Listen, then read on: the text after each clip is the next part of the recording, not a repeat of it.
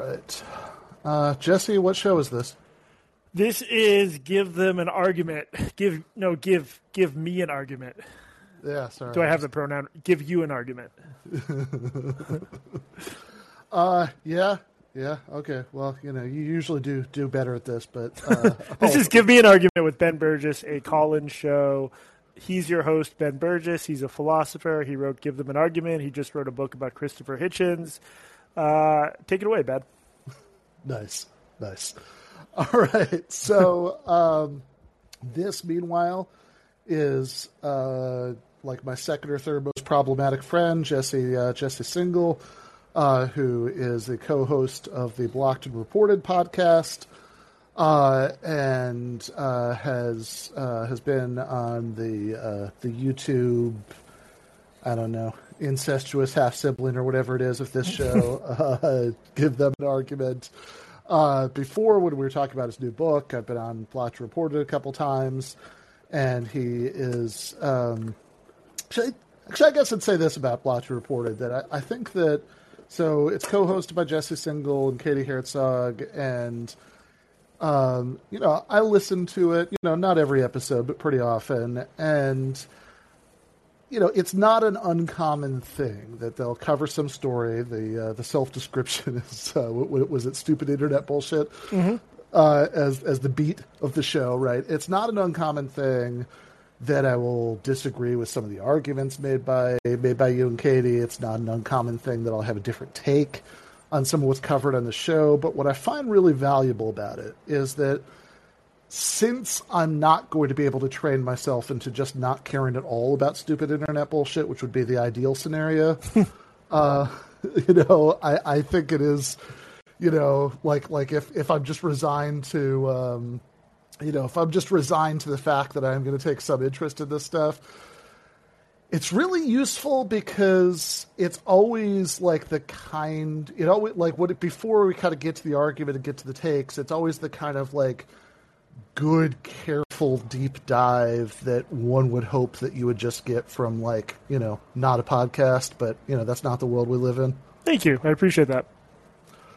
All right. Well, I did offer people the opportunity to call in and yell about Jesse about various things that he's wrong about. So which, by the way, when I started on this platform, I thought that would have been one of the useful uses for it, is to have disagreements. And I did a whole room saying, if you disagree with me, call in. And I did not get a lot of takers. It was a lot of I like your stuff, but here's this nitpicky thing I disagree with you on. So maybe your audience will have some more.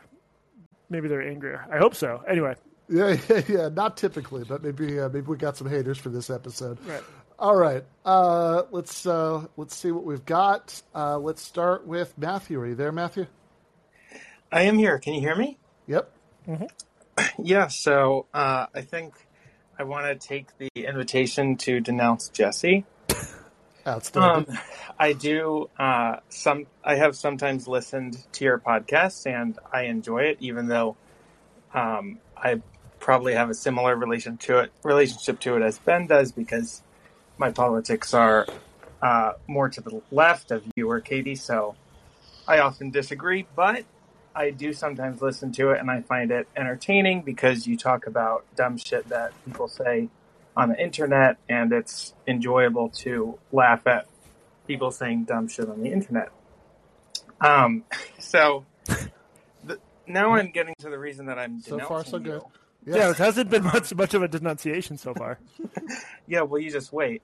I think that you do a good job of seeing when people, especially people on the left, but not only people on the left, and by left, I mean the people who get referred to as the left in the United States in 2022. But you do a good job of calling them out on dogmas that are unsupported. But I think every political faction has its own dogmas, and I think the dogmas that get least called out in our society are the dogmas of the kind of center of the political spectrum, going from the center right to the center left. And In the spirit of Twitter and the internet, I want to point out a offhanded remark that you made on your podcast like 9 months ago. Perfect. On Yes. a subject that you, as far as I'm aware, haven't written about and don't consider yourself an expert on, but nonetheless is worthy of denunciation, which is that you thought it was ridiculous that people on Twitter, I think this was during the latest Gaza war in May, that you thought it was ridiculous that people on Twitter were referring to the Israel-Palestine conflict as an example of colonialism. And since I think you're an open-minded person, I hope that you'll reconsider that view. And I'll just make 3 very quick points for why I think you should reconsider it. One thing I'll say is that the early Zionist movement very much saw themselves as a colonial movement. And if you read their writings, they use the word colonialism because colonialism wasn't a bad word at the time. It wasn't taboo. Right. So they described what they were doing as colonizing. And like one of their groups was called the Zionist Colonization Agency. And I want to be clear, it's really, to say that is really not about denouncing all the individual Jews who came to Palestine and fled anti-Semitism in Europe. I'm sure I would have done the same thing. But they were inspired by European colonial movements, and they understood what they were doing as colonialism because they were going somewhere not to integrate into the society, but to settle the land and kind of create their own society. And while there were, of course, many different views on the Arab question, as it was called, Yeah. they eventually, the mainstream of Zionism did not take that question. Can I break in just because I just want to make sure we're actually disagreeing productively? Sure. If memory serves, I only vaguely remember this. I thought I was. Well, how can you not remember an offhand remark that 9 you months made ago on your podcast? Right, exactly. Well, it's like if you see like LeBron James in a press conference, like professional athletes can remember every play of a game, who was where, who cut where. Podcasters are the same way. Obviously, that the history of Zionism is literally a land being colonized. I think I was referring to more people trying to put in the box of like white supremacy and like white people versus people of color. I shouldn't have said. And also, like, I think to a certain extent, it's not necessarily useful in trying to solve the conflict today to treat it as colonial. But yeah, it was obviously colonial. And I'm listening to an amazing podcast by a weird guy named Martyr made about the history of Zionism, and that's sort of what it's about. So anyway, I didn't mean to imply whatever my own thoughts on the conflict. Clearly, it was a colonial undertaking. Jews from all over the world moved to a patch of land, and they set up a state there, and people were expelled from it. So. Yeah. Well, I see you're trying to get out of being denounced. Yeah, I know. No, don't worry. We're not going to let him get away with it. But I was just going to say to add on to the denunciation that also a lot of early Zionist writings, like at least by the sort of right wing of early Zionism, like Jabotinsky, would explicitly use the metaphor of the settlement of the Americas and like the Arabs as the Indians who are being cleared out of the West and stuff like this, right? So it's like there are a lot of things you could say that are sort of taken as offensive now, but were, at an earlier stage of the movement, were, very much embraced by it. Yeah. Well, and I mean, that's one of the things the podcast is called Fear and Loathing in the New Jerusalem. It's a miniseries, but he talks about the early Zionists fighting about this. Their views ranged from like the Arabs in Palestine don't exist and we can do whatever they want to. There were Zionists who were actually, for the time, fairly, to the extent you can call them conscientious, they were. Anyway, yeah, I'm just saying there was disagreement. But yes, obviously colonial. So if I can just have one more chance at denouncing you, because I agreed with the first thing you said there, because I am sort of immersed in like the Israel-Palestine discourse, and I do think now there's a tendency where there's an over-reliance on white supremacy, and this is not only happening with regard to the Palestine conflict, but the more race-focused sectors of the American liberal left tend to apply American racial categories and American racial politics over the whole world, and they don't understand. And they're particularly ill-fitting in Israel for many reasons. Yeah, and it's a weird thing too, because it's like I don't understand what it adds to anything to assimilate people into these categories. Because I mean, I would assume that in the history of the world there are lots of instances of people like brutally oppressing, committing genocide against, and doing various other bad things to other people where neither of the parties in the conflict were white. I mean, like that's not a rare. I find it. I agree with you, Matthew, that it's used too much. I find it as a rubric for American foreign policy, especially recent American foreign policy, to be particularly ridiculous. It's like when we're backing Saddam Hussein but opposing the Shiites, that's why it's just like, especially in the Middle East, it's much more complicated than that. It has a lot more to do with allyships of convenience and who the bullshit fight against quote unquote Islamofascism. So I'm agreeing with you. This is a weak denunciation. There's too much agreement. Okay, but I didn't get to my denunciation. My denunciation is that I disagreed with the second thing that you said in response to my first speech, which is that you don't think it's useful or relevant to solving the conflict now, because I would say that the reason the conflict can't be solved now is people talk about it as if there's two equal parties and they need more dialogue and they just need to get to know each other better and overcome their prejudices, and they don't understand the fact that there's a power relationship, and that's a colonial power relationship, not just going back to the Zionist colonization of Ottoman Palestine and British Palestine, but in the West Bank. I mean, it's the occupation. It's a literal colonial occupation, because there's the settler population lives under Israeli law, and the indigenous population who live in the same area are subjugated, and their resources are controlled by the colonial power. And that's not a statement about Jews and whether Jews should live in the West Bank. It's a statement about the political relationship that exists between the two peoples. And I think you'll only solve the conflict if you understand that Israel is the party that needs to be placed under outside pressure and forced to give up its power through, whether it's through partition or a federation or one state or whatever. The conflict will not be solved if you look at it in terms of two equal parties that just need more dialogue. Unfortunately, I agree with you still. Yeah.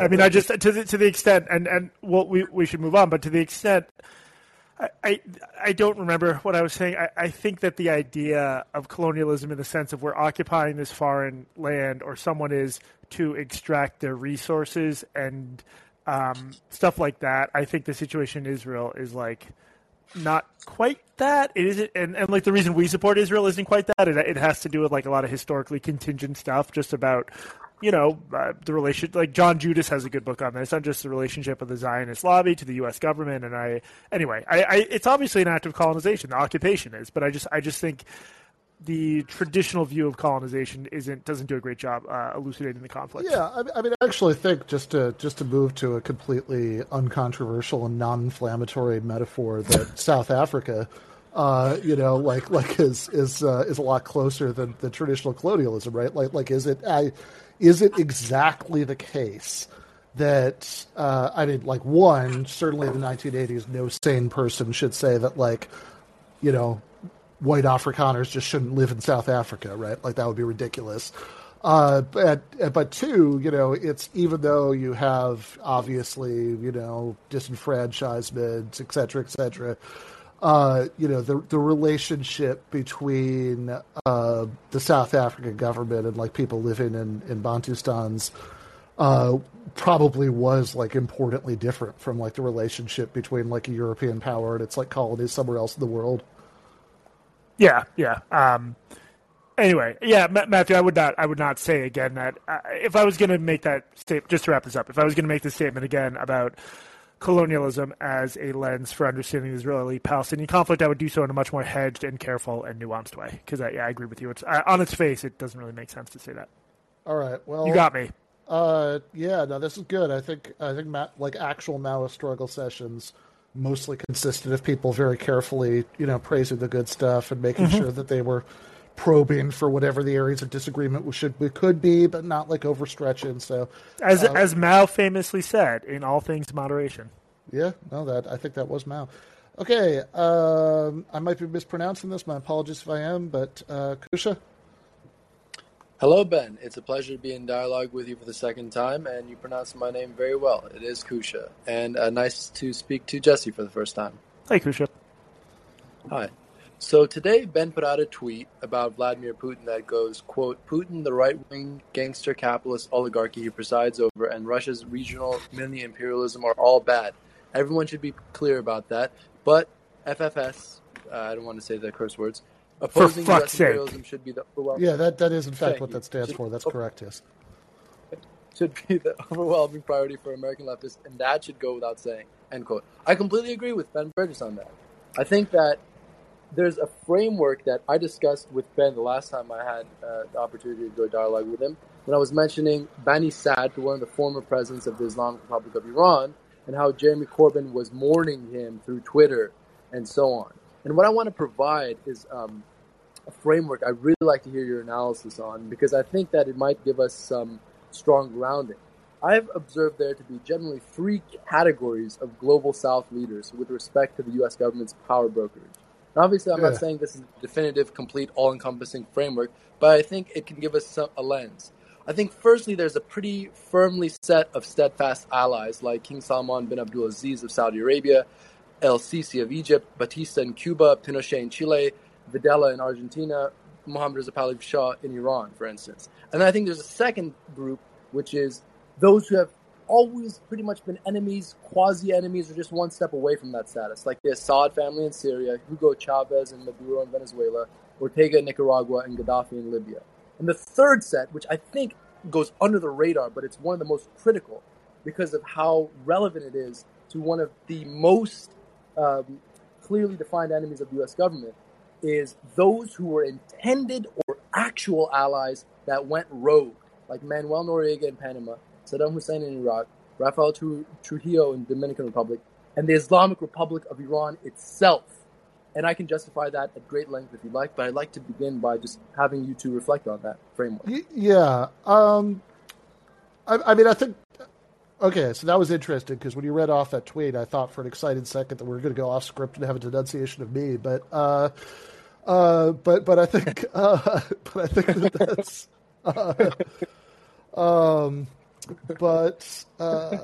but I think that that's correct. I think Jesse just lost his connection, but I hope he will be back in a moment.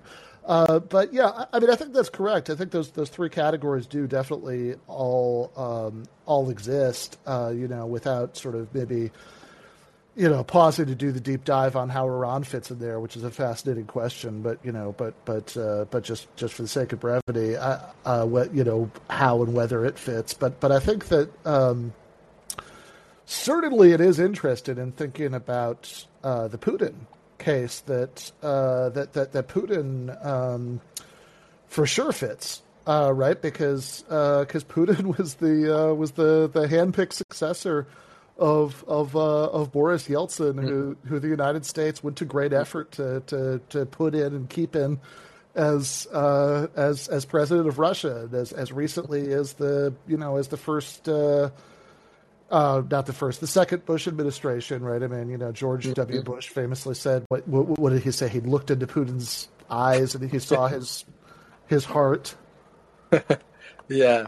And there was that movie too, right? Spinning Boris. That was during Bush's time, the 2003 movie Spinning Boris.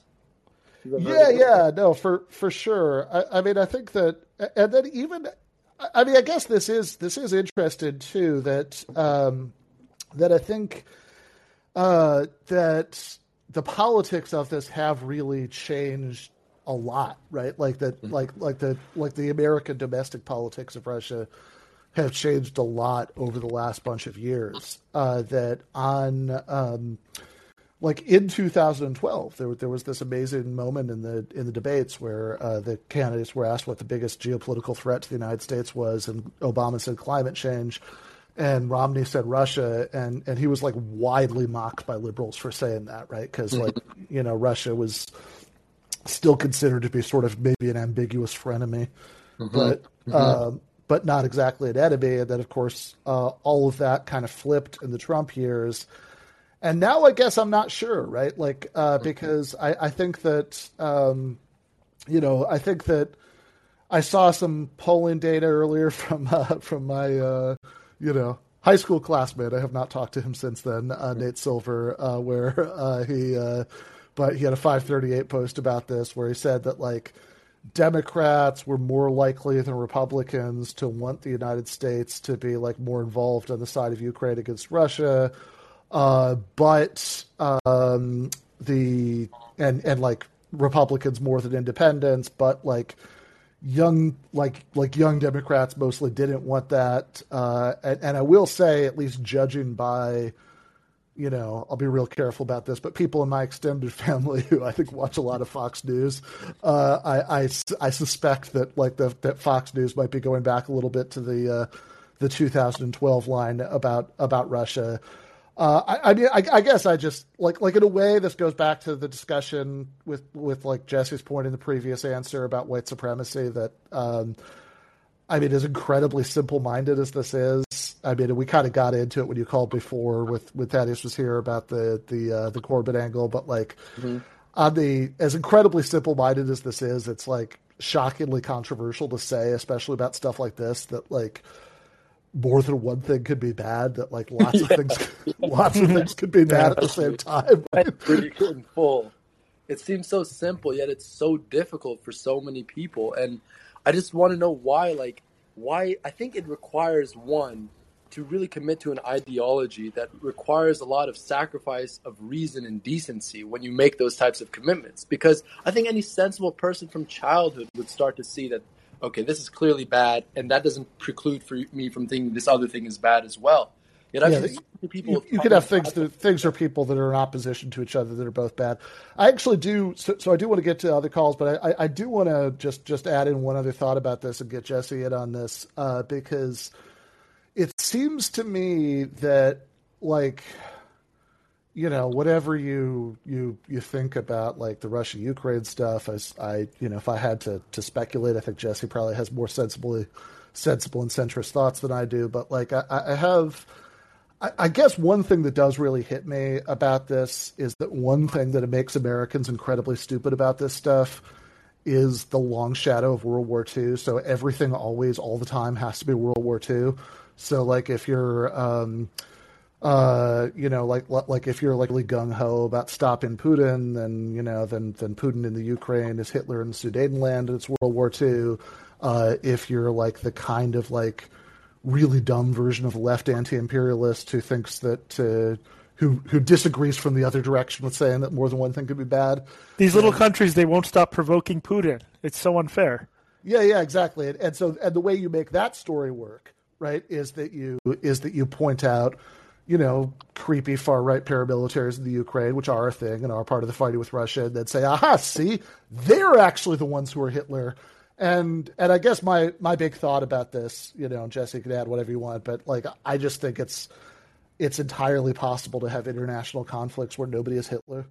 I don't know. I prefer the double Hitler theory, even the triple Hitler theory. No, I don't really know enough about this. I've just been shitposting on Twitter. It seems obvious to me that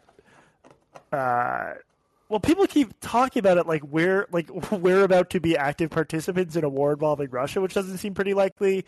It seems like on the whole, it's bad that Russia wants to fuck with and potentially invade Ukraine, and what he did today is bad. I don't know. I'm just going to repeat back to you the same thing you said, that a lot of things can be true at once, and that people are trying to fit this into very simple good and evil narratives that I think are ill-fitting in this case. Yeah, I think that there is a very low chance that the United States be directly involved in a war, although also I find it odd that possibility, however slim, is not treated as a bigger deal, right? That there's been this like crazy sort of, tense diplomatic standoff with the U.S. and Russia, maybe the most so in several decades, and like during a lot of that time, like capital T, capital D, the discourse has been like mostly about Whoopi Goldberg and Joe Rogan. And Joe Rogan is a much bigger threat to civil society than anything Russia related. Yeah, okay, fair enough. But let's take Jamil.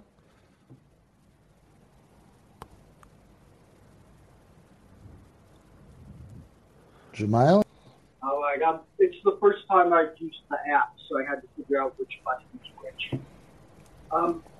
Thank you for taking my call. I wanted to push back on the idea that there's something inappropriate about us assuming that the racial politics in other countries won't be very similar to our own. Okay, yep. The United States has active military bases in 160 countries all over the world,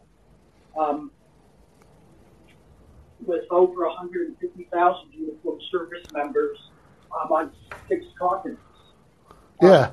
You have more force in the world than any empire in human history, and we don't expect tribute or collect taxes or spread our religion or really make any demands in these other countries whatsoever. I think it's perfectly reasonable for us to just make just expect them to mold their racial politics to match the American experience.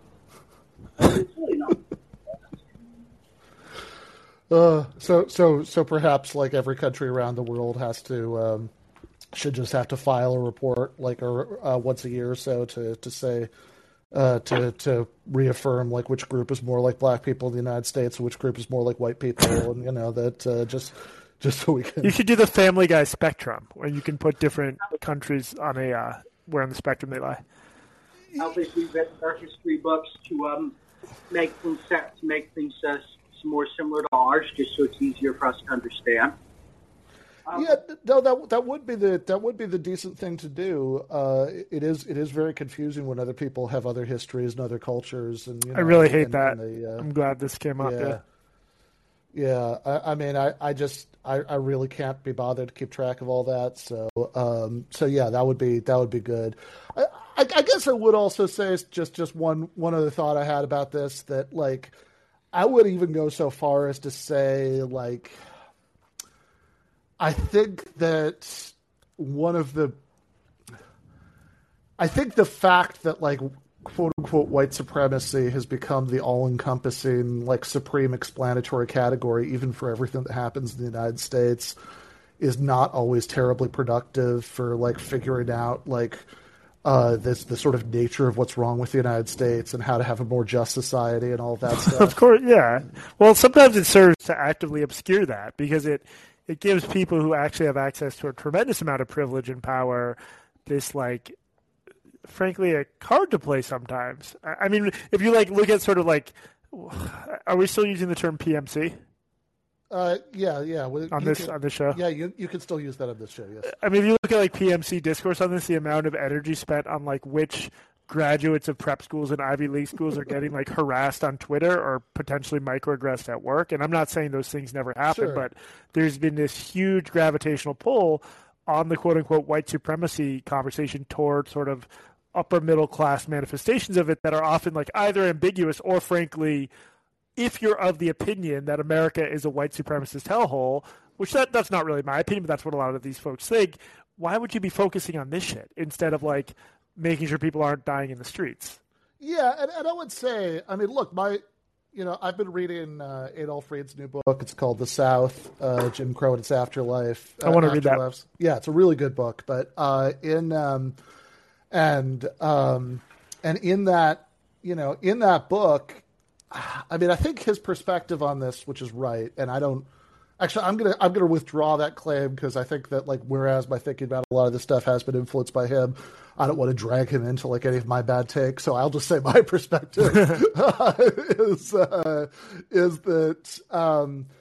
like is America a white supremacist hellhole? I mean, America, is in certain respects and for certain people a hellhole, and that does have something to do with this like apartheid history that we had until relatively recently. A lot of the sort of shape of it has something to do with that. But at the same time, like what's wrong with America right now is just not at all what's wrong with it at the time that the Reed book is about, right? Like that they have a, like it's not, what he's describing, like growing up in New Orleans when, like, as like a, middle class black kid, had to like navigate all these segregation codes and stuff like that.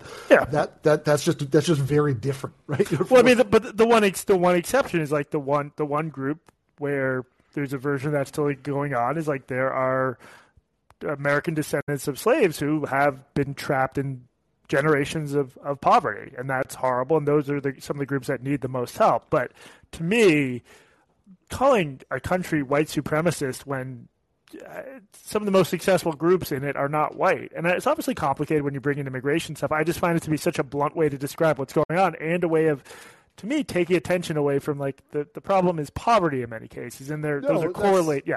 Yeah, that's exactly it, right? I mean, like it is true that people who are descendants of slaves and descendants of people who lived through Jim Crow are, because of that history, disproportionately likely to be at the bottom of the economic ladder, but also, like, certainly not, exclusively, just disproportionately, and also, I mean, I think this is like a sort of core Adolph Reed, Walter Ben Michaels kind of point.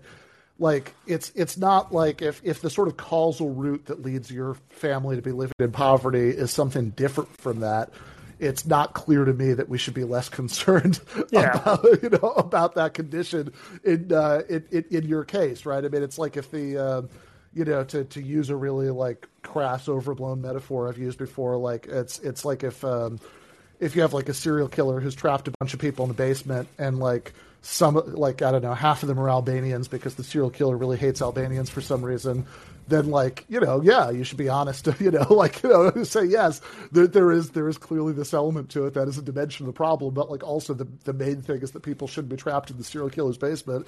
And, I think that there is, I think there is something really troubling in a lot of the politics you're talking about, that like, when you sort of try to make white supremacy in a not very well explained way the sort of main axis by which you think about injustice in the United States, I think that I think that really lends itself towards a politics where there's often this weird implication that the ideal thing would be that you have demographically appropriate portions of each group living in poverty and being subject to aggressive policing and right. et cetera. Like that just seems like it would be I think sideways to what we'd ideally want. But let's get a D. All right, D, are you there? Yeah, can you hear me? Yep. Hey, sure. So I mean, this is a question I'm going to try to actually ask Greenwald tonight. But I guess my question is, going after the racism thing, one of the ways I see it kind of manifest itself is in terms of language around the elites and just the idea, because I know liberals, kind of anti-woke liberals, I guess Jesse, and anti-woke leftists, I don't think Ben's in that case, but kind of pride ourselves on not necessarily like always taking the liberal side, but I feel like we've empowered a lot of the right in some ways, because, for example, the idea that these professors and teachers who are being subject to these McCarthy CRT bans, the idea that the professors and teachers are some sort of elites, but the idea that like the Rogans of the world and everybody are not elites is, to me, really disturbing, and that's how it's kind of framed in the culture. Or even with these trucker convoy people, it's kind of amazing to me that liberals are being called out for their hypocrisy and not supporting these people, but conservatives who 2 years ago wanted everybody marching for Black Lives Matter to have their heads bashed in, and rightfully, and said so at the time, are not being called out. So I just wanted to hear from Jesse, like, what is his thoughts on that? Because I know you kind of were the Harper's Letter crowd. Well, so I mean, I stand by the Harper's Letter. The Harper's Letter said right-wing authoritarianism is a rising global problem. We also think there's some trouble in our own house brewing, and I stand by that. I mean, I've been pretty clear, like the Rufo Crusade, where you have these laws it's complicated, right? Because the laws range from basically doing nothing but reiterating First Amendment doctrine to some that are really bad. It would basically outlaw conversations you want to have, including, conversations on both sides of the affirmative action debate.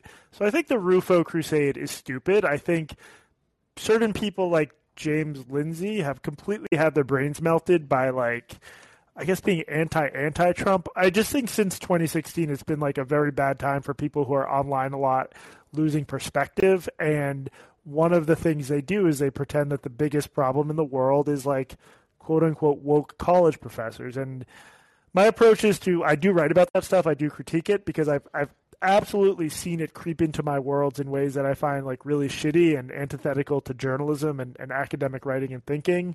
I was very wrong about it in 2016 or 2015 when I said, like, this is just college kids, it's dumb. But you just need perspective. I mean, I think the only solution is to have perspective and to understand. This goes back to the idea that either Ukraine or Putin has to be Hitler. It's like the question of who has power is really complicated, right? Like, Rogan has a tremendous amount of power. But the question of, like, which side of the political divide has power varies. It's so context dependent. Like, it's obviously the case that at a liberal arts university, liberals run everything. They control everything.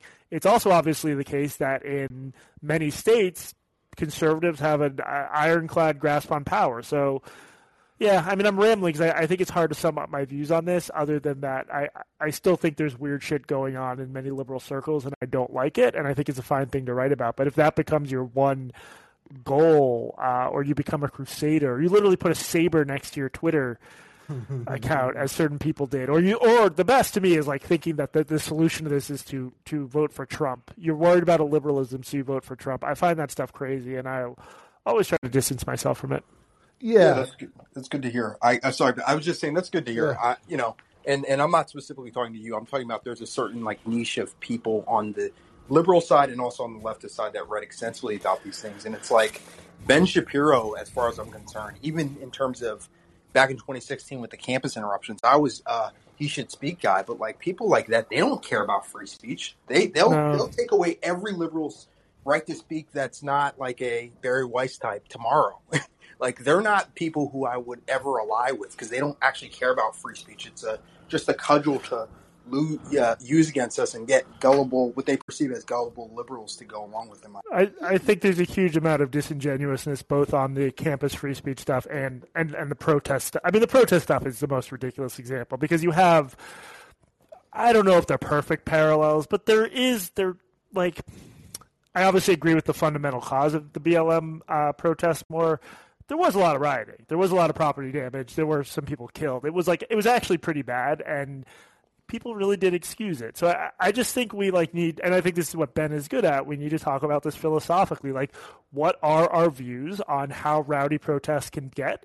What are our views on destroying or invading a government building? And I try to focus on that. This idea that one side or the other has a monopoly on being crazy or out of control, I really don't like. Yeah, I mean, I certainly agree with D. I mean, it's something I kind of haven't shut up about that like there is a amazing amount of conservative hypocrisy on free speech, and although I also like, I don't know, there's like a Freddie DeBoer like Substack piece about this a little while ago where he has this nice paragraph that I wish I had in front of me. That's something like, yeah, obviously, I never expected these people, to be good on that. But that should be our principle, right? I mean, like, don't use the fact that they're not really advocating our principle as a reason for us not to advocate our principle. And I think that feels very right to me. Like, I think that something that happens a lot with this stuff is that people work backwards from like owning whoever it is that they hate the most. Oh yeah. To like whatever their position. I wrote about JD Vance in my newsletter, and one of the commenters was basically like, okay, fair enough point about JD Vance, but I'm just so furious at what the left has been doing that I'll vote for anyone who angers the left. It's like, are you sure? You're sure you're not just setting yourself up to be conned by literally the worst people in the world? Yeah, no, right, exactly. So I think that there's there's that sort of like anti-woke version of it that D is talking about that happens a lot. And, I don't want to, I'm not going to take the opportunity to start any new beefs here by like naming names, but like I do, beyond what already has been, but like I do see a lot of people who like start to really hate like media liberals. Yeah. Sometimes for really good reasons, because like a lot of them So a lot of them suck, yeah. Yeah. But then that just becomes their entire thing in life, right? That like they just have to, like their most important cause somehow, becomes that they have to just own these Dude, people. owning the libs is awesome from time to time, especially like I have some enemies, not enemies, Twitter enemies in that space, and I can't stand them. But if building your politics around annoying your online enemies and not ever thinking about like broader issues, that's sort of the height of privilege, because then it's just about your own beefs and your desire to feel certain feelings and to watch your enemies be defeated, and you're never thinking about like the actual bigger questions of how the world should be organized or anything. No, exactly, and I think there is definitely a left version of this where people spend all of their time thinking about, I don't know who it is in that case. It's like Barry. There's an obsession with Barry. To me, Barry Weiss, who we probably disagree on, but like you would think Barry Weiss, given the attention paid to her every utterance, was the most important political figure in the history of like punditry. And not somebody who used to have a New York Times column. And right. I think we do disagree about her a little bit. We actually talked about this in a Lost. You were very anti-Semitic, I will say. Yeah. My anti-Semitic rant was lost like tears in the rain. What that episode. So, oh yeah, I forgot about that. The recording was fucked up, but I mean, whether it's like Barry Weiss, right? They have to disagree with Barry Weiss, or they have to disagree with, I don't know, their uncle or somebody. Like there is this left thing where people just fixate on that stuff, and they end up taking these positions that are both like strategically counterproductive and like weirdly at odds with what you would think their principles would be, because like. And to me, the ultimate example of this is like leftists who end up like mocking the very concept of free speech, like as just a ridiculous preoccupation. And I think that this is, and I think that the CRT laws, I think that is incredibly revealing, right? So I did listen to all, or at least most of the episode you did. You interviewed somebody from PEN America about the Jeffrey Sachs. Yeah, about the anti-CRT laws. And, it was really informative. I mean, my view is like, basically I view it in about the same prism as like 2004 when there were like, I don't know, dozens of states that were passing like anti-gay marriage, like constitutional amendments. In a lot of cases, they didn't actually do anything because it was already like illegal under 3 different laws, but like the general impetus seems bad to me. And the same thing I think is true here. And I think there is a lot of like, I mean, there's something proposed in New Hampshire that, I mean, do you use the word, McCarthyite, and for people who think that that's like hyperbolic, I mean, I would say, like New Hampshire apparently has some law that's still on the books from the 1950s where it's about like teachers who advocate communism, and the anti-CRT law that's just proposed there adds the words Marxism and socialism to after communism to make sure that all the bases are covered. Yeah, I've read very little. Todd Gitlin just died, and I've read very little of his stuff. But I did read Twilight of Common Dreams, I think it's called, and the first chapter is about a school board fight in the Bay Area. This is, I believe, the early 90s.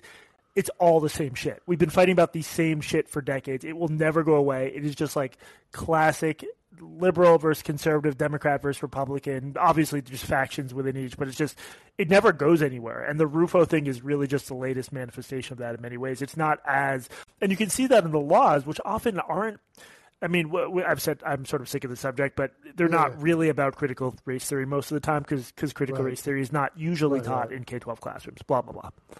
Yeah. And by the way, my position is that, like, there's lots of critical race theories. Like if, Derek Bell were regularly being assigned in high school classrooms, there's stuff in there that I disagree with, but like I wouldn't have the slightest problem with that, right? I mean, like I think it's fine to assign things that I disagree with and like have discussions about them. And I think schools ideally should be about fostering critical thinking. But I guess to me, like even like some of the details of some of these laws are pretty bad, but also the more general thing, and I think this is a point I've heard you make, but like something I'd really emphasize is that my concern about the laws in many cases is not just what the text of it is, although in a lot of cases that I've seen, the text is weird and ambiguous and whatever, but like is not just what the text of it is, but like what the realistic psychological effect of it is going to be. Right? Yeah, the chilling effect, because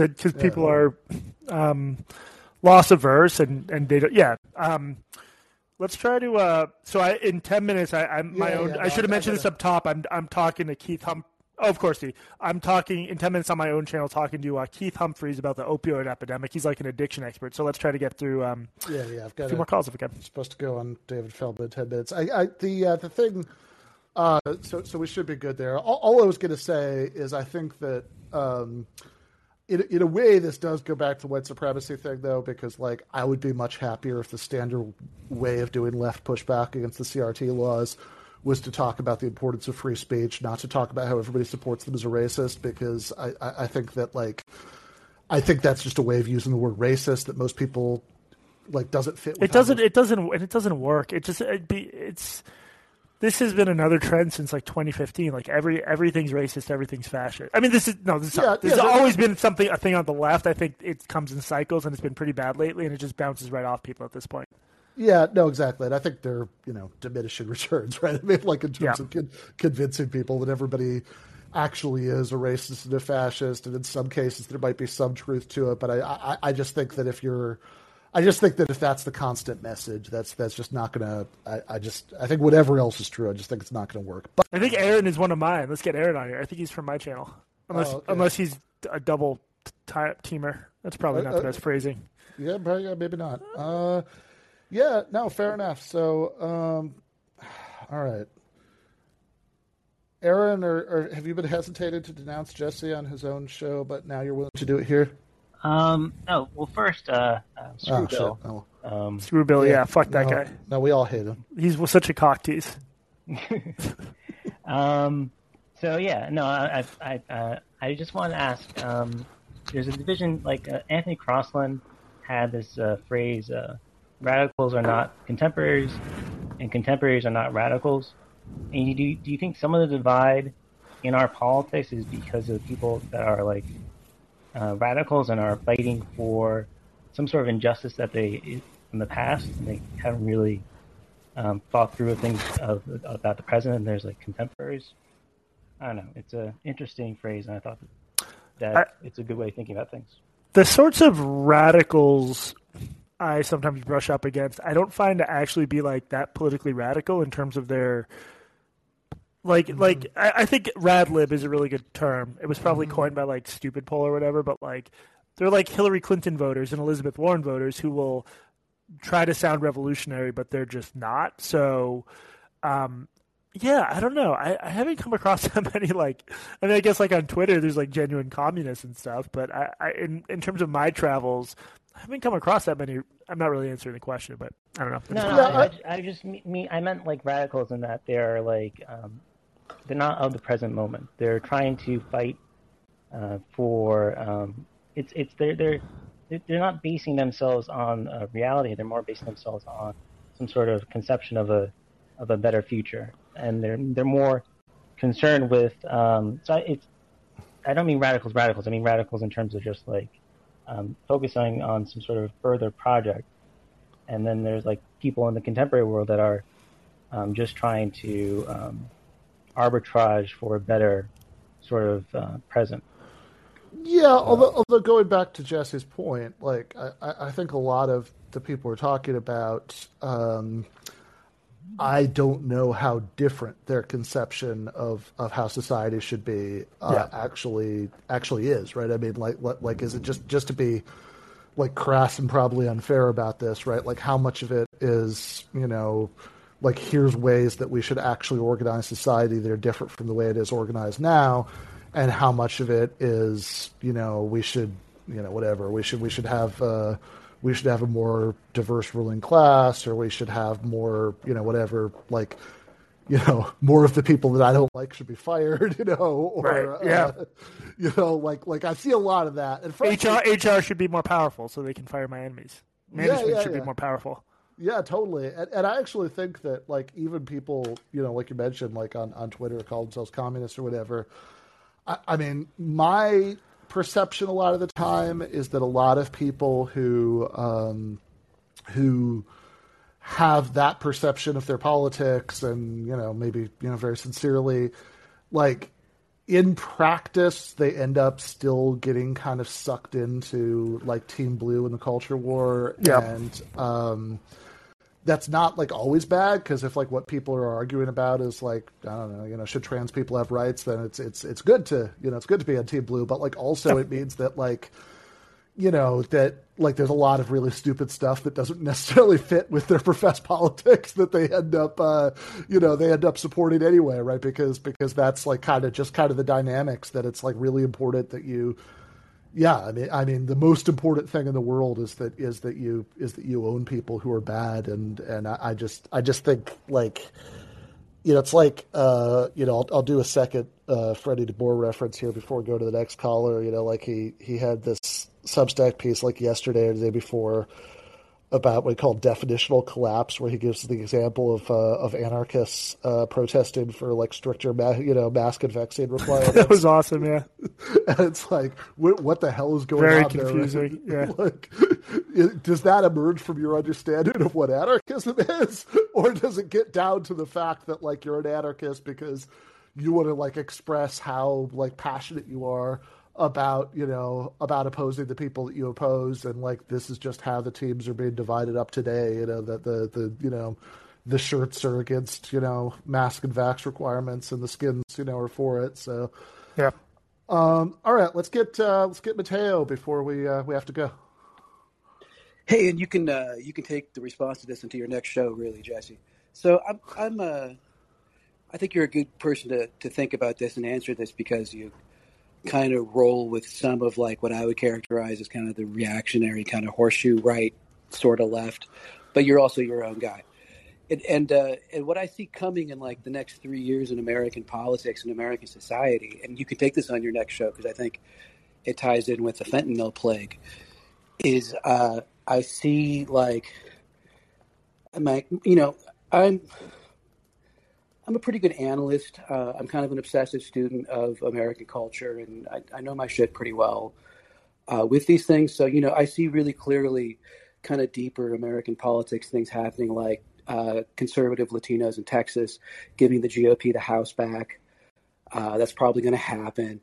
But, like, as I look at these fates and I look at, like, the next 3 years, there's nothing to fight for. There's nothing really to really get excited about. Because if the GOP wins the House back, they're going to have this horrible bloody fight between kind of the QAnon Jim Jordan wing and the kind of go along, get along, corrupt Kevin McCarthy mistress in DC wing, right? The Frank Luntz wing. Yeah. And they're going to be at each other's throats anyhow. And I think that just kind of goes with a generalized vacuum in the culture. There's going to be, like, no real important election. Mitch is going to sit on everything. And we're going to be looking at a real pile of dead bodies from COVID, almost 1 million Americans, and, like, maybe 7 or 8 really bad long COVID cases, and a lot of fentanyl death, which, of course, is the transition to your next show. So I'm kind of wondering, what the center will be in that context, especially in kind of the utter meaninglessness of Congress right now. Because there really is seeing Sinema and Manchin effectively to beat GOP is really makes, and seeing Di-Fi run again, my God, there's not much to look for there. I mean, you should come on my channel at some time. We can talk about this in more depth, but I do think the background of a lot of this, this even came up in my book, which is on a total different subject. It's just, like, the complete dysfunctionality of American politics and what happens when like everyone sort of knows that government can't improve their lives, at least at the national level, and that there's no hope for anything. I think that is going to fuck you up, to use the technical term. And I think it's not just knowing that, like, Congress is obviously like the ultimate reactionary, slow, unpopular beast, but it's just knowing that McConnell's going to sit on everything and Joe will veto anything he doesn't sit on, and they'll just crawl through, they'll push to the same budget in military every year, and that'll be all they do. And everything else is just kind of, Yeah, I'm with you. I do have to bounce just because I have a guest waiting. Otherwise, I'd stay longer, Ben. But I appreciate you having me on, and I hope your listeners will denounce me a little bit harder next time. Yeah, I mean, I did my best to put out the call. It's not your fault. It's not your fault. Yeah. I mean, I really tried to get to work up some denunciations and to let everybody know that this was their chance, but. I am a little disappointed. I don't think you've seen the error of your ways, but it was still a good discussion. Especially the part about Hitler. I don't quite remember what you said about Hitler, but please edit that out. It's something like Hitler is good. I think that was it. I'm not 100% on that, but but in any case, if that was it, I've got to say I really disagree. But anyway, I will talk to you soon. I'm not going to be able to listen to it live, but that sounds like an interesting episode. I am going to listen to that later. Thanks, everybody, for listening. Thanks again, Jesse. Thanks.